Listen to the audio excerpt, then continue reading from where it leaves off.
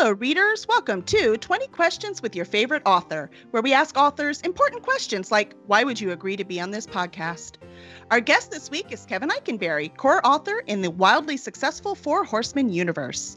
He's also a lifelong space geek and retired Army officer. He even used to manage the U.S. Space Camp program, and you better believe I'm going to ask him about that. If he is not your favorite author now, he will be your favorite author after.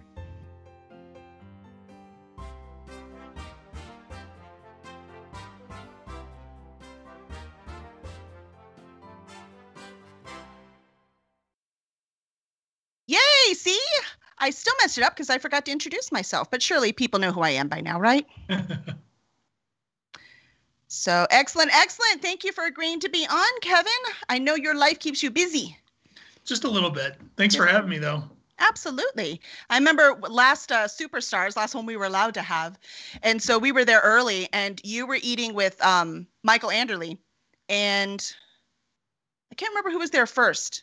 And then I came up and I said something to you guys, and you're like, where are you going? Come join us. And I was like, what? I get to sit at the cool kids table? It was awesome. It was fun. I was trying to cram in a lunch in between sessions, and I had no intentions of sitting down and doing anything other than eating. And then Michael came by and Kevin McLaughlin came by, and pretty soon I had this table of people in the restaurant. I felt bad, but it was fun. Mark Leslie Lefebvre stopped by. It was like one after another. Exactly. It was awesome. I felt like one of the cool kids. That's the magic of Superstars, for anyone wondering. So we have lots of irreverent and very important questions for this podcast, so I hope you're ready. Let's do it. All right. First question. Where do you get your ideas? I've always been creative, so I don't necessarily have a normal source. It just kind of depends. They pop into my head sometimes. Some of them are worth writing down. Some of them are worth extrapolating, and some of them I kick around for a little bit and then throw away. It's funny though that the ones that stick with you the most are the ones that you actually end up doing something with, and it might be something that it may be years later that this actually happens, and that happened to me. I had two disparate ideas, and the first was, we were driving across Kansas in the middle of the summer, which is obviously thunderstorm season. And so there was a thunderstorm that had produced a tornado just off to the north of the interstate. And I used to live in Kansas, so I've seen tornadoes. It's not that big of a deal. But I remember having a thought about the tornado and thought about those guys that jump in the suits that look like flying squirrels and they fly through canyons. I thought, what would it be like if somebody did one of that, jumped like that into a tornado? And I just kind of filed that idea away. And about, I'd say 3 years after that idea, I got a call for an anthology of extreme planets. And it just all of a sudden came together, and I wrote that story. So you never know where they're going to come from, but sometimes the ones that are the most important ones are the ones you don't have to write down. That's awesome. For the record, I'm just seeing fur all over. That's what I'm seeing. So question, why did you start writing? So I had no desire to be a writer growing up. You have the folks that will tell you that, they were 6 or 7 years old, that they wanted to be a writer, or they got a typewriter and all that stuff. And I was not that person. Now I was told in high school and then again in college, I was a good writer, and I had an English minor. I was going to go to law school, so I thought that would help me write good legal briefs. Mm-hmm. Thank God I didn't do that. But I was back on active duty with the Army. I was sitting in my office one idle Tuesday afternoon, and I had a character start talking to me. And I recognized, this was a story idea. So I started putting it down on paper with my notebook. And after about 2 pages of notes, I thought, this is a book. How the hell do I write a book? So I ended up going and taking a creative writing class, which, I'd already had a creative writing class in college. And I turned in my first assignment to the professor there at the university where I was teaching ROTC. And she said, why aren't you published? And I had no answer to that. And so I started the journey towards publication at that point. Awesome. It came to you. You didn't have a choice. Not really. No, the muse popped up and said, you need to write this. And I did. And I've been doing it ever since. It's fantastic. So we've had a few writers in the Four Horsemen universe. So how did you get started with this property? So I found my way to the Four Horsemen by means of my friend Chuck Gannon. Dr. Charles E. Gannon. Chuck he's written several books with Baen Books. And when the Four Horsemen universe was being started up, one of the things that Chris Kennedy and Mark Wandry wanted to do was to widen out the universe from the first 4 books that they wrote. And the idea was that they would have book 5 in the universe be an anthology. And the anthology would bring in new writers, new storylines, and they would kind of see where they could potentially take things in the universe. And as they were going through this process, they approached Chuck to write the foreword for the first anthology. And in the process of that conversation, Chuck and I had met at one of the Worldcons, I think the Worldcon in Kansas City. And Chuck said, if you guys familiar with Kevin? And neither Chris or Mark had heard of me or anything along those lines. And so Chris sent me the information for the anthology, sight unseen, based on Chuck's recommendation, and I wrote a story. Nice. And when I turned in the story, I got an email back from Chris about 3 hours later that said, "Can you write a book?" And then I said, of course, the answer to that question is almost always yes. And then that turned into, "Can you write 2 more books? And then would you like to be one of the 6 core authors?" And I, of course, said yes. Nice. Hey, Kevin Petway wants to know, what did your wife say when you told her you were going to be a writer? My wife's always been very supportive of what I do.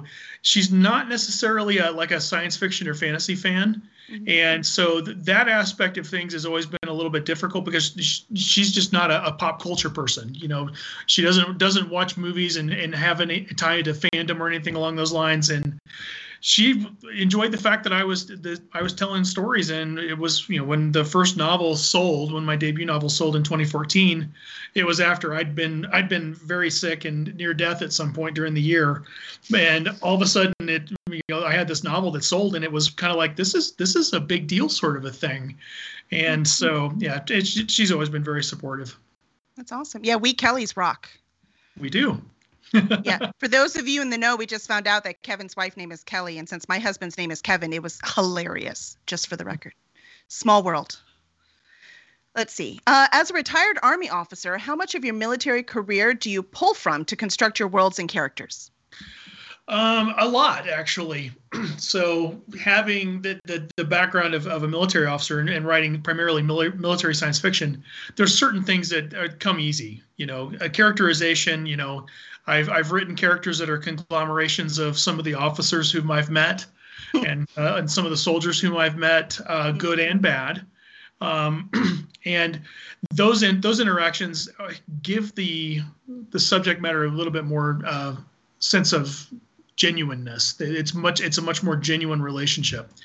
When you're writing about tactics and weapons and that sort of thing, it's certainly easy to pull from that too. But I think as a military sci-fi author, I try to toe the line pretty closely. I don't want to go into the 3 or 4 page description, if you will, of weapon systems and, you know, how they're made and what they do and everything else. It doesn't necessarily matter. You know, a bomb is a bomb, a missile's a missile, sort of a thing. So I don't necessarily think you have to go that full route. Not unless you're Tom Clancy. Well, and I was just getting ready to say that at Phoenix Comic-Con a couple years ago, I was asked the same question, and I told the audience, never go full Clancy. You have to figure out what's going to be the right amount of detail for your audience, and then let them fill in the blanks. I love it. That's great. Use everything. Let's see. Friday Blue wants to know, which one of your characters would you like to take to lunch? God, that's a great question. I think that the one that I would like to take to lunch the most would be Jessica Francis. She is the first human peacemaker, and she was the subject of my short story for the Four Horsemen universe, and now has become a major character and has multiple novels written about her or in the plot line that she's currently pursuing. I was asked one time why I wrote her the way that I did, because you know typically guys who write strong female characters tend to get a little bit of grief from people. You know, why do you do this? Why do you do this? You're a guy. You shouldn't be writing a female character. But I had a friend of mine whom I really respect said, you've really written this character really well. Why did you write her like this? And I said, well, I have 2 daughters. And I wanted my daughters to read a story about a strong female protagonist that I wrote and not come to me in a few years and say, Dad, what the hell? I wanted it to be a character that they could see why she is who she is, being not necessarily fiercely independent, but just in the fact of the matter that she solves problems rather than waiting for the solutions to come to her. She's very much a character of action. So nice. What's a Peacemaker? Yes, Peacemaker. What is that? So Peacemaker is in the Four Horsemen universe. The universe is divided into guilds. Mm-hmm. And so the guild that's in charge of law enforcement is the Peacemaker Guild. Gotcha. So every race in the known galaxy commits people every year to be peacemakers. And until Jessica comes along, no human had made it through the selection process. So she is kind of set up to kind of be the best of the best, but then the rest of the Galactic Union is not necessarily sure that they want a human peacemaker. So they make things very difficult on her with the first book and so forth. Excellent. And Maya says Jessica is awesome. So apparently you've done a good job. I like to think so. There was nothing more crazy than seeing a cosplayer of her at DragonCon a couple years ago. That blew my mind. Huh. Let's see. Oh, well, we've got the opposite question from Nick Steverson. He says, which antagonists of your own creation do you despise the most? Let's see. Is his name Nick? I'm just wondering. Yeah, Nick. No, it's not.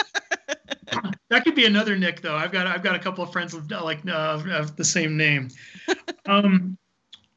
Wow. So I think the antagonist so far that I despise the most is probably the one from my book Runs in the Family. He is a conglomeration of Army officers whom I worked with or for at some point during my career, and really exemplified all the worst qualities of all those people put together. So you never had somebody that was that bad, but being a conglomeration, he's one I pretty much despise because he is literally the absolute worst of 5 or 6 different people conglomerated together. It's like concentrated nightmares. evil. Ooh, nightmares come to life. Nightmares come to life. Let's see. What project that's in progress or not started yet are you most excited about? I'm working on a project with Chris Kennedy that we are in progress on. It's called The Guardian Covenant, and it's got a very, very serious kind of Pacific Rim, Robotech, Macross Plus sort of a feel to it, with humans and giant robots fighting aliens. And so we've had a lot of fun with it. We're looking at doing it as a very different kind of project, writing shorter novels. So the novels are coming in between 70 and 80,000 words, and trying to keep the subject matter kind of fun, if you will. And so I'm excited about that. I'm also excited about I'm working on what we call The Rise of the Peacemakers, which is a series in the Four Horsemen universe that I'm curating. And we're about halfway through that series now, and it's really ramping up the storyline along with what Jessica and her friends are about to go and do, and the impact that's going to have on the overall universe. So that's also something that's very near and dear to my heart at this point. Well, that sounds very interesting. Kevin wants to know, like I said, there's lots of Kevins. He wants to know if he's unfamiliar with the Jessica books, which one should he start with? You're going to want to start with Peacemaker. That's the first book. That's easy to remember. And the first chapter of the first book actually retells the ending of a short story from the original anthology, but from Jessica's point of view. So if you get the book and you're interested in that, then the anthology was called A Fistful of Credits. Nice. So there you go. Peacemaker. Oh, Maya answered it too. Sorry, I see Maya. She said Peacemaker too. So apparently that's the way to go. Maya is not only my editor, she's been my first reader for about 6 or 7 years now. So Maya, and she's a fan, so that tells you something. Maya is amazing. She is a very vital part of everything that I do. That is awesome. Let's see. Old Jester wants to know, as an author, when you feel a burnout coming on, how do you beat it, get through it, avoid it? There's a couple of ways. One, I normally will take a break. That could even be just a night or two of not writing, not trying to focus anything on effort with the keyboard. If I feel like I'm under pressure to get to a self-imposed deadline, oftentimes what I'll do with the burnout is I'll take a little bit of a break, but then I'll come back to the computer and I'll work on something completely different. Just even for a night, I'm gonna write 500 words of something totally different and see what happens. because burnout's a very real thing. And for most writers, it comes from a feeling of inadequacy, that they're not capable of putting the words on paper the way that they see them, or the way that it's acting in their heads. And it becomes a kind of a negative spiral that I just can't do this. I suck. I'm terrible. And I went through this probably, I'm going to guess it was probably 6 or 7 years ago. And I was chatting one night with a friend of mine, and I made the comment that, I just feel like my writing's flat, like it just sucks right now, and I don't know what to do. I'm just really burned out. And he said, write 1,000 words in something that you would never write, something that you would never, ever, ever want to send to press. And I said, okay. So I got off the chat program with him, and I opened up Microsoft Word, and I wrote 1,000 words of a zombie apocalypse story. And zombie apocalypse does not appeal to me at all, but it was the first thing that popped into my head when I opened up the keyboard. Uh-huh. So I finished the 1,000 words, and I sent it to him, and he wrote me back about 5 minutes later with, "Screw you." This is great. This is pretty damn awesome. And, he told me to kind of get over my feeling of that I couldn't do it, because I certainly could. And it was fun. About a year and a half ago, that story, actually, I was able to expand that 1,000 words into a short story, and I sold it to an anthology. How funny. You just needed that kick in the pants. And you all do. And then the other way that you get through it, aside from doing something totally different, is mm-hmm. just to take a break. If it's walking around the block or taking a break for a couple of days and focusing on other things. I mean, I have a couple of other hobbies I like to do. I like to play golf. I like to get out and hike. And of course, having kids, I'm always playing with them.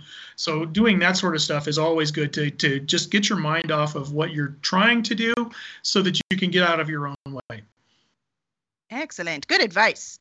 Let's see. Matt Novotny. I apologize if I chopped your name.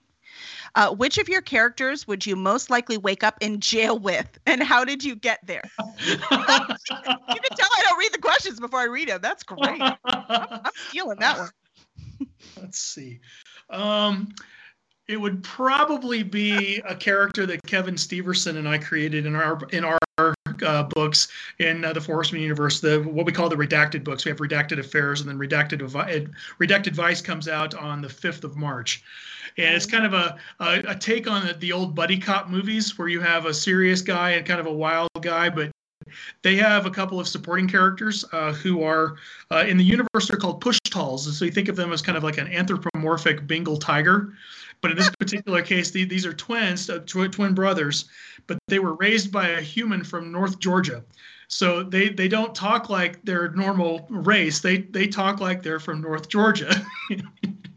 And one of them is named Ricky, and we came up with a phrase that it has really kind of stuck, but just basically it's called Ricky shit. That Ricky just makes things up. He does whatever he wants to do, and it's a Ricky shit solution. So Ricky would be the one that I would most likely wake up in jail with, and it was probably something that he thought he could get away with. That's so funny. He's like, that didn't work. That's funny. That is a great question. Everyone's a big fan of Ricky shit. So we're going to start using that now. Just warning you. Seems like a lot of the Four Horsemen stuff catches on, like red shirting people, and it's a whole culture. I love it. It's been a lot of fun. I mean, writing in the Four Horsemen universe has really changed my life as far as a writer. And it's so fun to see the fans and see the organization that now has popped up, our Mercenary Guild fan organization. And again, the cosplay that you see and the fan interactions, it's really pretty spectacular. I would never have imagined being at Dragon Con the last time we had it and being sought after by two fans from Australia who just happened to be there and were Four Horsemen fans, and they wanted to meet all of us. It was amazing. That's so cool. It's so much fun. When we can have cons again. Yes, soon. Yes, I signed up for 4 this summer. Hopefully they'll happen. We do have a traditional question that we must ask. So what I need to know is, what's your favorite flavor of ice cream? Mint chocolate chip, hands down. Good choice. Good choice. Mint chocolate chip. Let's see. Sorry, I'm looking at the chat. I want to see if I missed anything, but I think we're good. We do. It looks like we have a SSG Jacobs on. Okay. There's a new person. Let's see. Who else have I not said was on? Matt, Nick. Yeah, I think I mentioned everyone else. So you have lots of people on saying hi. Let's see. While we're on the idea of food, what is the best thing that you have ever, or at least recently, eaten? It's kind of funny. One of my daughters asked me this question the other day, and it was my mom's spaghetti. My mom passed away in 2011, and I would kill to have her spaghetti one more time. But as far as recently, so my wife is a very good cook, and her grandmother lived to almost 100 years old and had a homemade recipe for cinnamon rolls that she was, I can't really say famous for, but everybody in the family always loved her cinnamon rolls. And my wife took the recipe, and of course, living in Colorado, we had to make some adjustments for high altitude. Mm-hmm. But she's made some other tweaks to the recipe that are phenomenal. And so she made cinnamon rolls on Sunday morning, and they're the best cinnamon rolls I've ever had. Wow. So it was something where she tweaked a couple things in the recipe, and I basically said, "You need to keep this one. This one's really good." Write that down. Don't forget. Write it down. They were amazing. So. That's fantastic. I love baking. I forget about the Colorado difference, though. I guess I'd remember if I was there. In Houston, we're at or below sea level, so that's one thing I don't have to worry about. Yeah, when we first moved here, there were opportunities to bake that did not turn out so well. Let's see. Dave wants to know, how many drafts do you go through in your writing process, and how long does one book take you to write? I'll answer the second question first. On average, the draft of a book takes me between 6 and 8 weeks for the most part. I've gotten into a really good process as far as that's concerned. So every once in a while, I'll have a book that'll run a little bit longer than that. But I haven't had a book written in the last probably 4 years that's taken me longer than 3 months. So definitely less than 3 months. As far as drafts are concerned, I write a first draft. And what I typically do with that first draft is, in my outlining process, I identify where the first act ends, if you will. And so I'll write the book through the first act, and then I'll stop. And then I'll go and I'll actually do a full edit on that first act and really kind of get my notes down, because even though I outline, I always leave room in there for my characters to move, because I always feel like if I'm in the headspace of a character and they want to diverge a little bit from the outline, I should give them a little bit of that and see where that goes. And if I give it a little bit and it looks like it's going to be okay, then I'll let that continue to go. But if not, at that point, I can bring them back to the outline. And at the end of the first act is always the moment where you're transitioning from the what the character thought they knew in their own environment, and then traveling on the big adventure or whatever else. So that's a good point to stop and really kind of make the notes of, I wanted them to do X, Y, and Z, but now they've done P, D, and Q. What do I do here? And how can I bring them back, or what does this change in the outline further on? And I found that that's been a very helpful part of the process. And then after that, I finish the rest of the first draft, let it sit for usually a week or two before I even come back to thinking about it. And then I'll come back in and I'll do another read-through pass. And then after the read-through pass, at that point, I will most likely send it on to Maya for the first read and the first editorial piece. And then we'll hash that out, typically one draft there, and then it's pretty much ready to go to the publisher at that point. That's awesome. You've got it honed. I always say, I'm an outliner myself, and I always say that the outline never survives first contact with the characters. It never does. It never does. But the idea is that, an outline's kind of like a road atlas, right? Back in the days when we carried road atlases in our car, and you could say, I want to go from Houston, Texas to Chattanooga, Tennessee.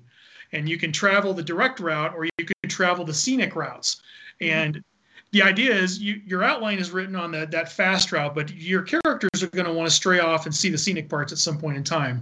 And so you gotta let them have the gas mileage to do that.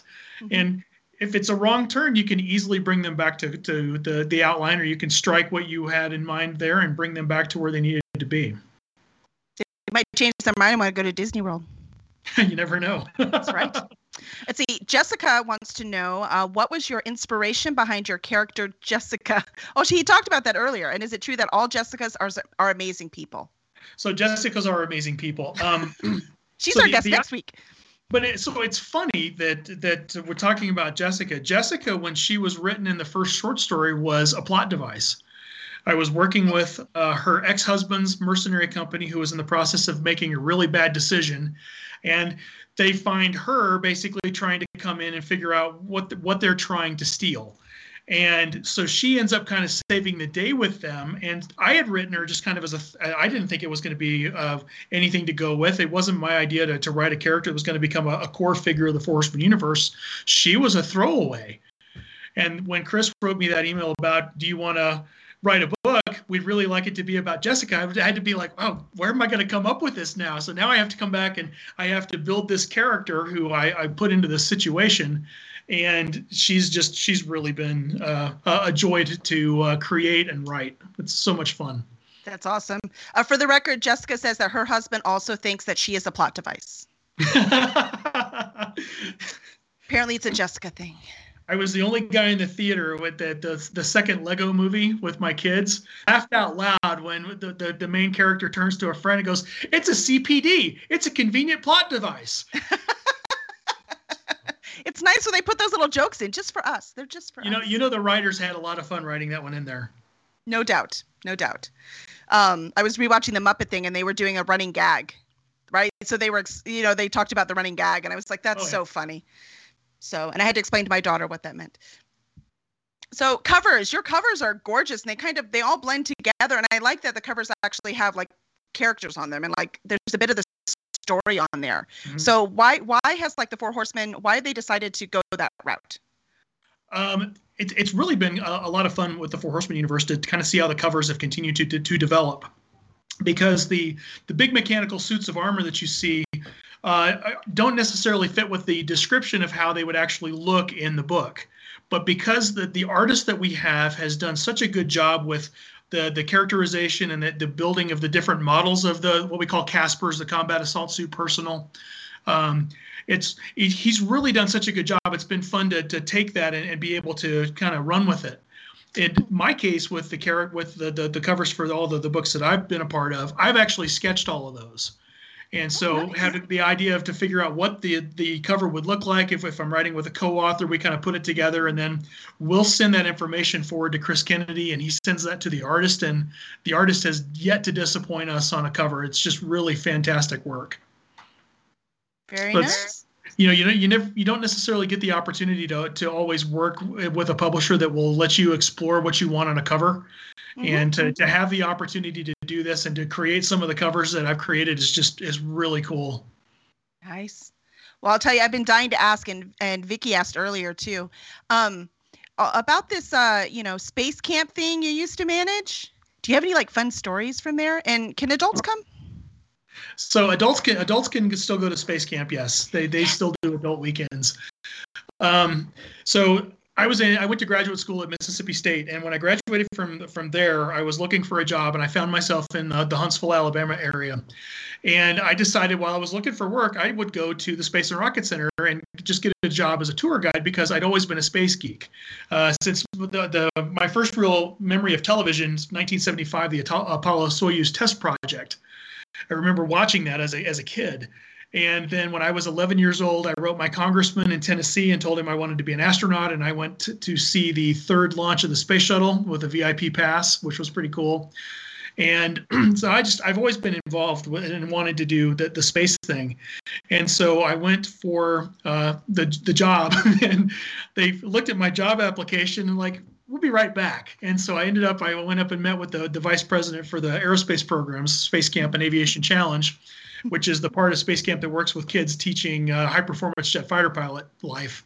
Oh, cool. And I was hired on the spot, and I went down to the Aviation Challenge program because they had a focus there not only with the piloting aspect, but with extensive land and water survival and working with parachutes and that sort of stuff. And I'd gone to parachute school in the Army, and so I went down there to work, and it kind of took off. I was there about 7 weeks and was made a lead counselor over the part of the land survival area. And then by the end of that summer, I was running the high school age program, so what we call the Mach 3 program. And then I became the assistant manager, and then I did that for probably about 3 years. And then I got a call from the same man who hired me. It was, I need you to run Space Camp.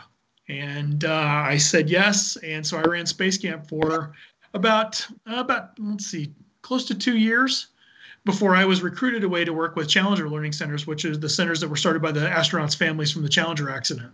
So I worked with them for a couple of years, and then the Army caught notice of me doing stuff in the space world and said, "Hey, you want to come back and be a space guy full time?" I said, "Yeah, I'll do that too." So that's how I ended up back on active duty doing space stuff. So that's so cool. And yeah, there's a million stories from Space Camp. It's honestly probably the best 5 years of my professional life outside of when I taught ROTC, because there was so much to it. I made lifelong friends from Space Camp. I have 3 guys that are like my brothers, and we're still trading text messages every day. We probably had this text stream going for, since text messages became a thing. So it really was a fantastic place, and it taught me a lot about not only myself and how to teach and deal with others, but really how to, it sounds corny, but how to understand what people's dreams are and do your best to help them reach them if you can. That's fantastic. Do your girls have any interest in the space program? Both of them are interested in space, but not to the point that I was. There's a lot of other things, competing factors these days. Yeah. But the other day with the Perseverance landing, both of them thought that was pretty cool. So we'll see what happens. It was exciting. We were all cheering on the ground like we had anything to do with it. But gosh doggone it, we were just as happy. Hey, space flight's not easy. So when you see something like that succeed, it's a pretty monumental achievement. It really is. Yeah, it's pretty impressive. We're watching the Right Stuff redo, the remake one on Disney. That's actually a TV show. And it's like we've seen it. We live in Houston. We've been to Johnson Space Center a bazillion times. Yeah. So we've seen the actual capsule they were in, but to actually watch it on the screen, when they first see it, and these huge guys. I mean, these are pilots. They're not like 5'1" like I am, right? So trying to get into it's incredible that we went to space in a freaking tin can that was just screwed together. It's incredible. It's incredible. And now we send tin cans to Mars that are very fancy tin cans. Yeah, Mini Coopers, basically. That's right. It's impressive. It really is. It's incredible. Let's see. Well, so speaking of your work career, how about your vacation life? What is your idea of a vacation? Vacations it's been interesting over the last couple of years, of course, with COVID and everything else. We've looked at vacations very differently. We tend to do a lot of mini vacations. Weekend getaways, going up to the mountains, or going down to Arizona to visit my dad, or Kansas to visit family, or Texas to visit friends.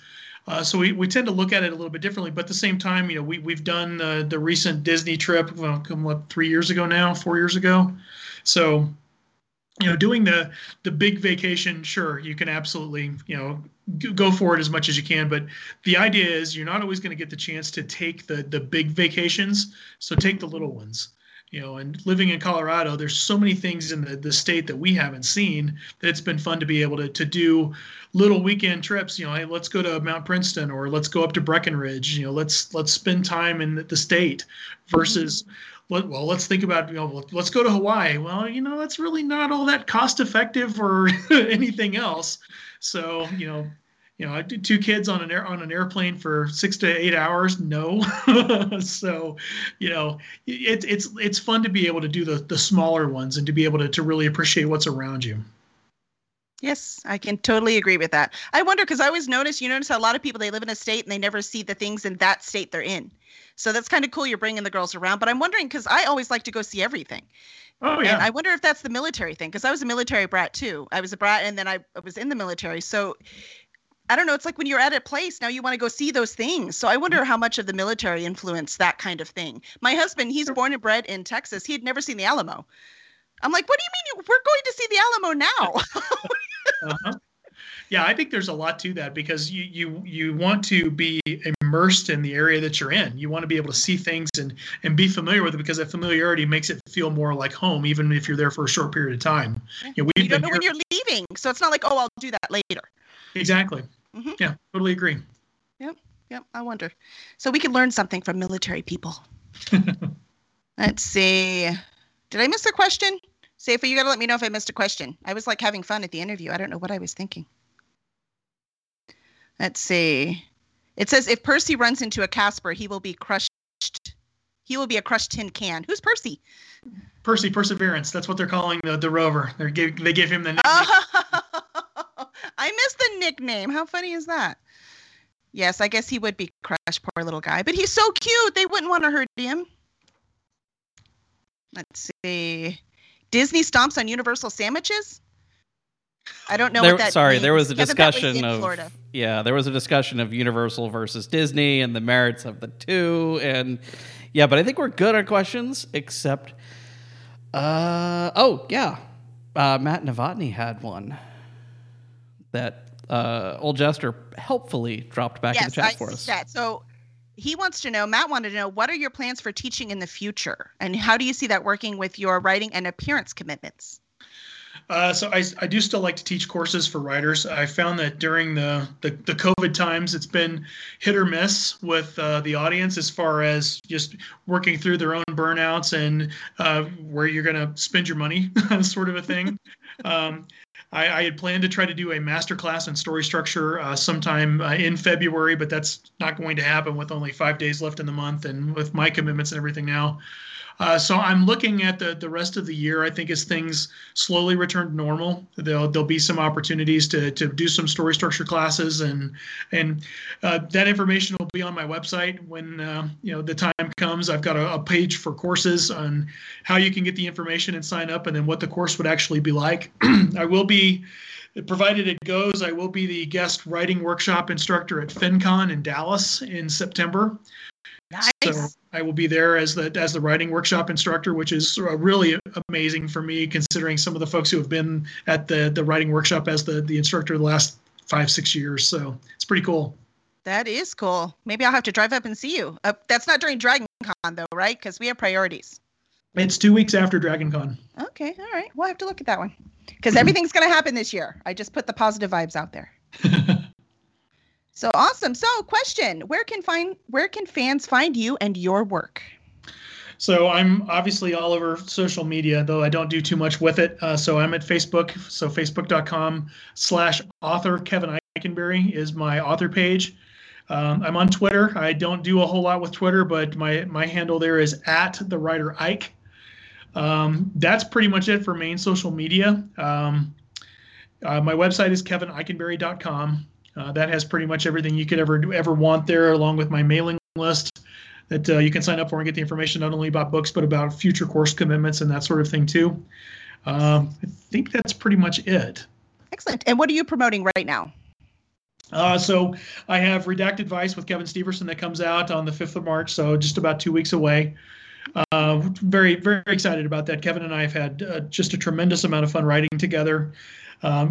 Especially when people meet us, and we have very, very much two different styles. Kevin was a career sergeant. He was a sergeant first class when he retired, so he was a career non-commissioned officer. And then me as a commissioned officer. People would look at us and go, "You guys can't write together," and we have such a fun time with it. It's been fun because people will read something and they'll comment to one of us as like, "I could totally tell you wrote that joke," and we were like, "Nope. Other guy wrote that joke," because we really did. It was a lot of fun to kind of cut loose. Yes, but do you make him call you sir? Just wondering. No. Those days are long gone. I've been retired 5 years, so I didn't want my career to end when it did because of my illness and whatever else. But I'm very happy with where things ended up. So that's awesome. Well, we're glad you're here. We're glad you came with us. And please, everyone, make sure when you read Kevin's books, leave reviews. It's the best present you can give your author. And leave them wherever you get your books. So don't think it has to be on Amazon or it has to be on Barnes & Noble. Wherever you get them, please leave your reviews. And please review this podcast. So wherever, again, you get your podcast, we would greatly appreciate a review.